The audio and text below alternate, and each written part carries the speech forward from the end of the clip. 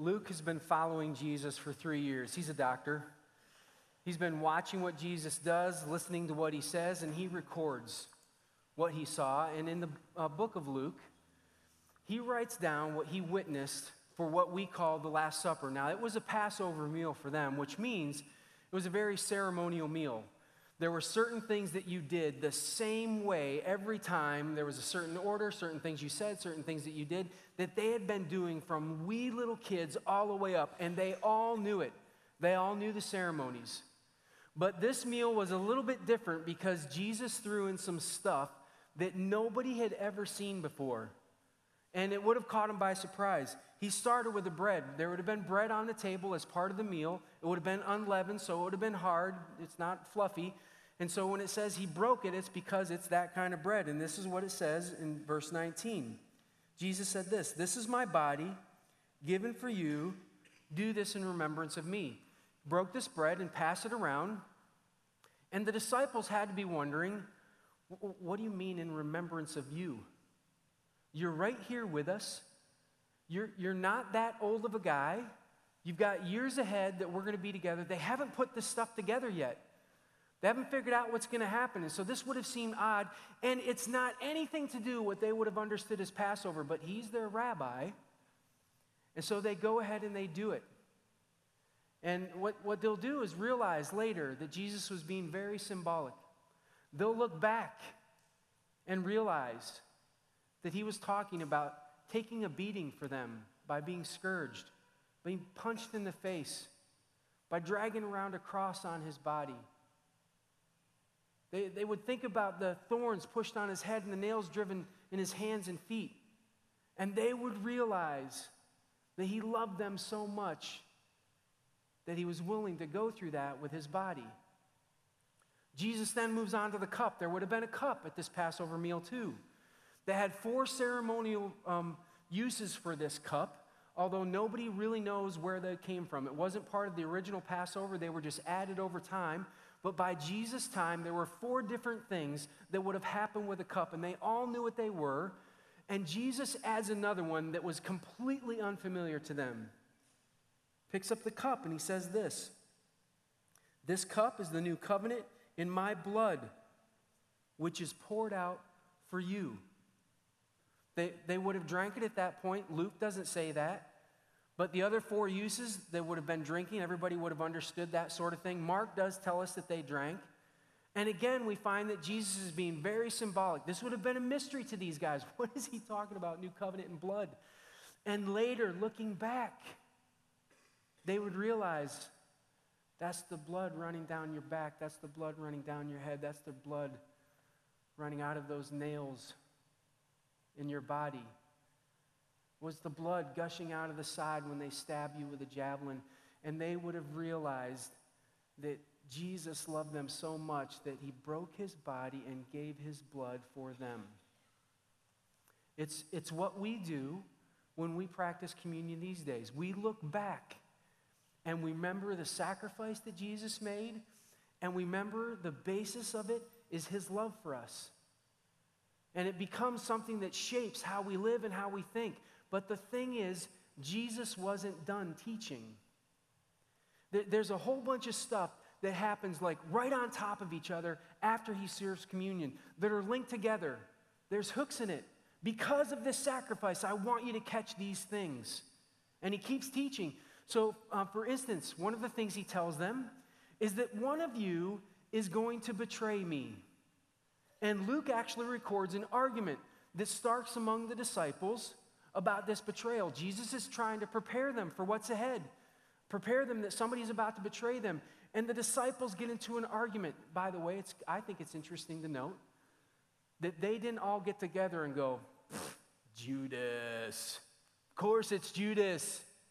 He's a scumbag." Nobody thought that. In fact, where they got caught was they decided they would create a pecking order. And when they got to the bottom, that's probably who was going to be the one who would betray. And they got stuck at number 1. I'm the greatest. No, I'm the greatest. No, I'm pretty awesome. And they couldn't even get off of that. And Jesus interrupts this argument. Says, "You've got it all wrong." In other sections of Scripture, it records that Jesus actually washed their feet. He's about to go to the cross, and he looks at them and says, listen, if you want to be great in my kingdom, you'll be a servant. You'll give your body and your blood for this cause. You'll be a servant. And so he's preparing them for the future. He's getting them ready. He looks at Peter and says, you're going to deny me. I'm trying to get you ready for the future. What's ahead? And you're going to think it's going to destroy our relationship, but I want you to know on the basis of what I do on this cross that we're going to be able to fix this. And we're going to be okay. So I'm warning you right now, this is coming. And then Jesus has a conversation that I think is extremely odd. In fact, as I was reading it, getting ready for this, the only thing that I could think of is it made me think, this is a lot like a Monty Python movie. It was so weird. It was weird that Jesus would say it. The disciples' response to it was all very odd and weird too. And I was like, what is going on here? And that's where I want to take you. Because it's crammed in. It's all happening right on top of each other. And there's supposed to be linkage back to this communion thing that Jesus just started. And I want to help you see it.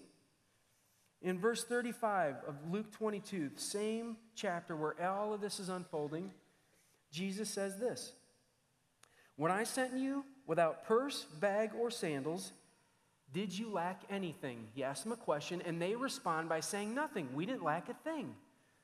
And Jesus is asking them to think back to something that had happened earlier in his ministry. Luke records it in chapter 9.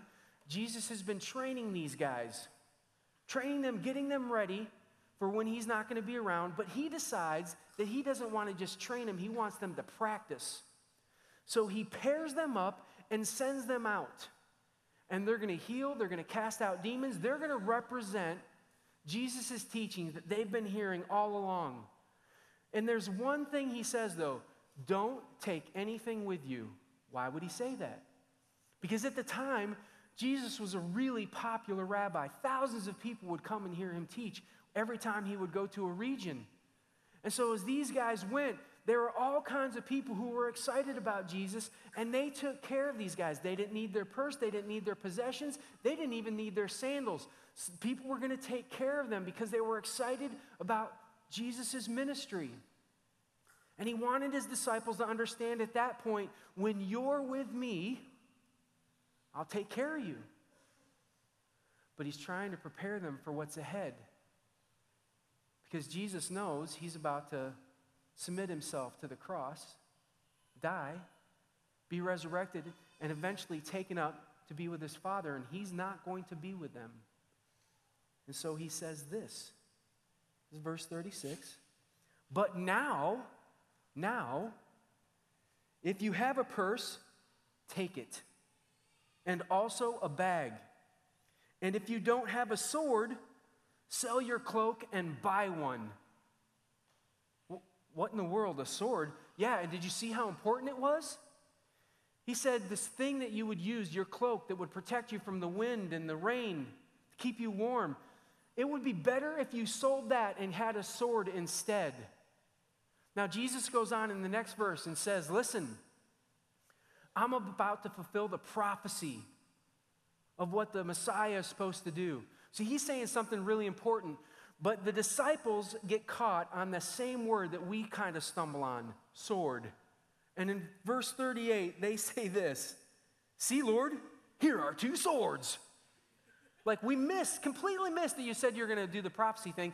And it reminds me of one of those bad B movies. That's why I thought it was like the Monty Python thing, where you watch this character being developed through the whole movie who's quirky and weird, and you get to the end of the movie at the important scene, and the guy goes, I could save the world if I had 2 rolls of duct tape. And the quirky guy goes, oh, look, I never leave home without him. And you think that's normal because of what you've learned about this person, and the world is saved. It feels like that, like, you should have swords. And they're like, we got 2 swords right here. What are we talking about? Why are the disciples walking around with swords, and why is Jesus even bringing it up? Is he endorsing violence? Is he suggesting that when I'm gone, what you may have to do in the future is go on the offensive to get people to listen to my message? You're going to need a sword for this job. Was he Was he joining up with the zealots and finally saying, I guess you're right.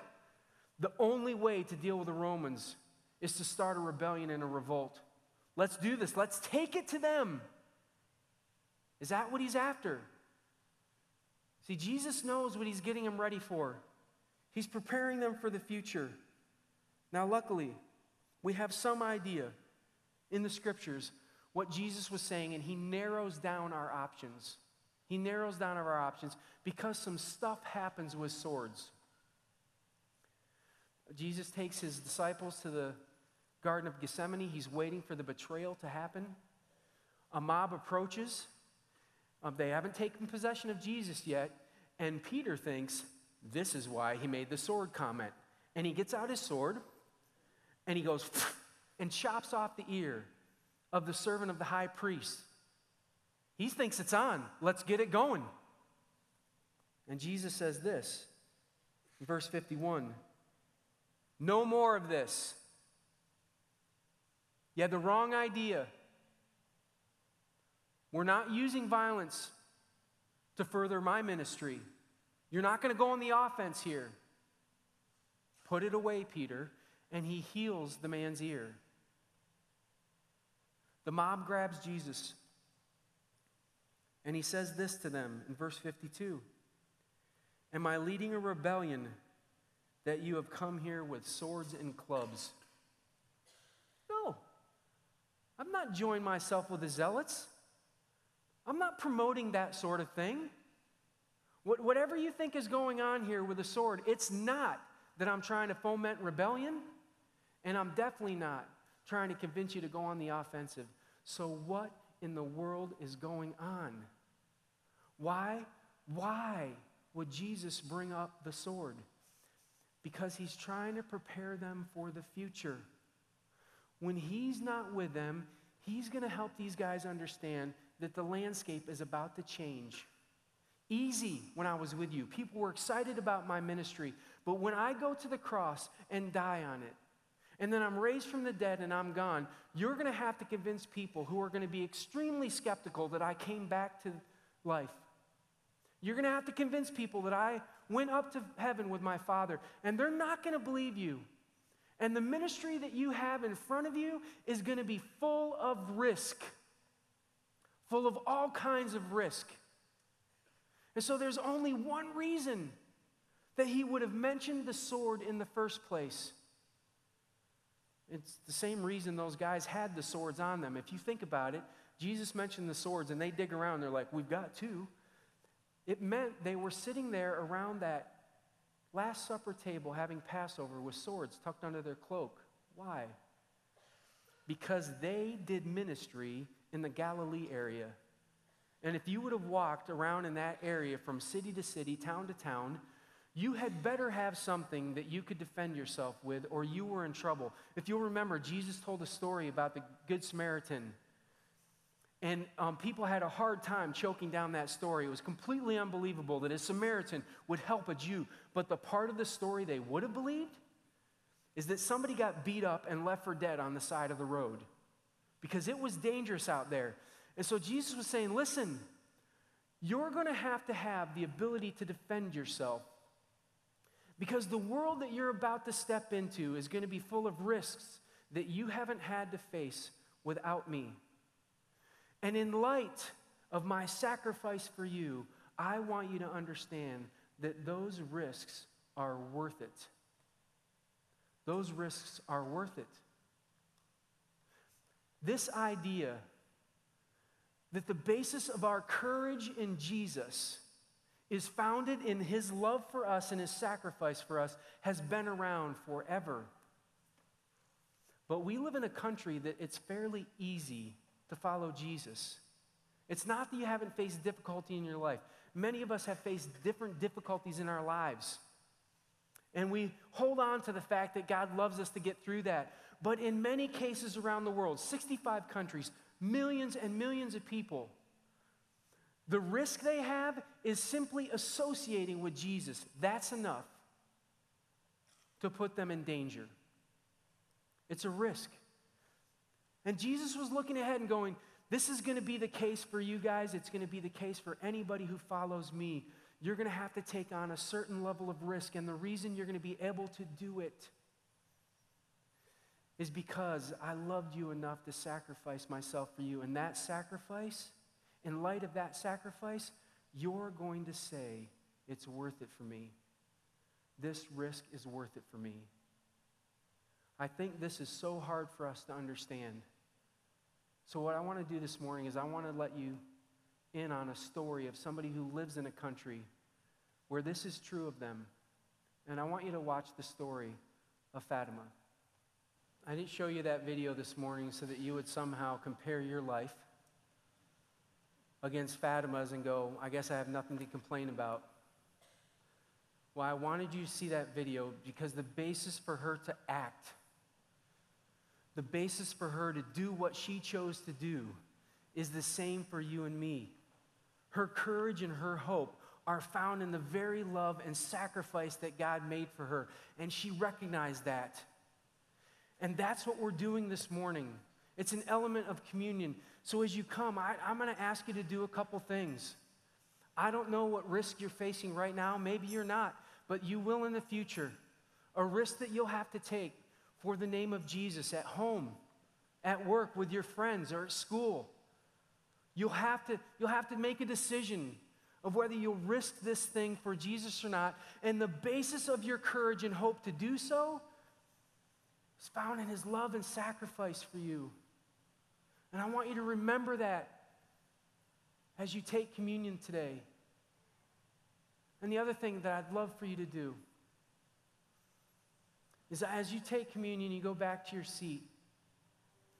If you'll pray for those around the world who face this on a daily basis, to be associated with Jesus could cost them everything, but they see the value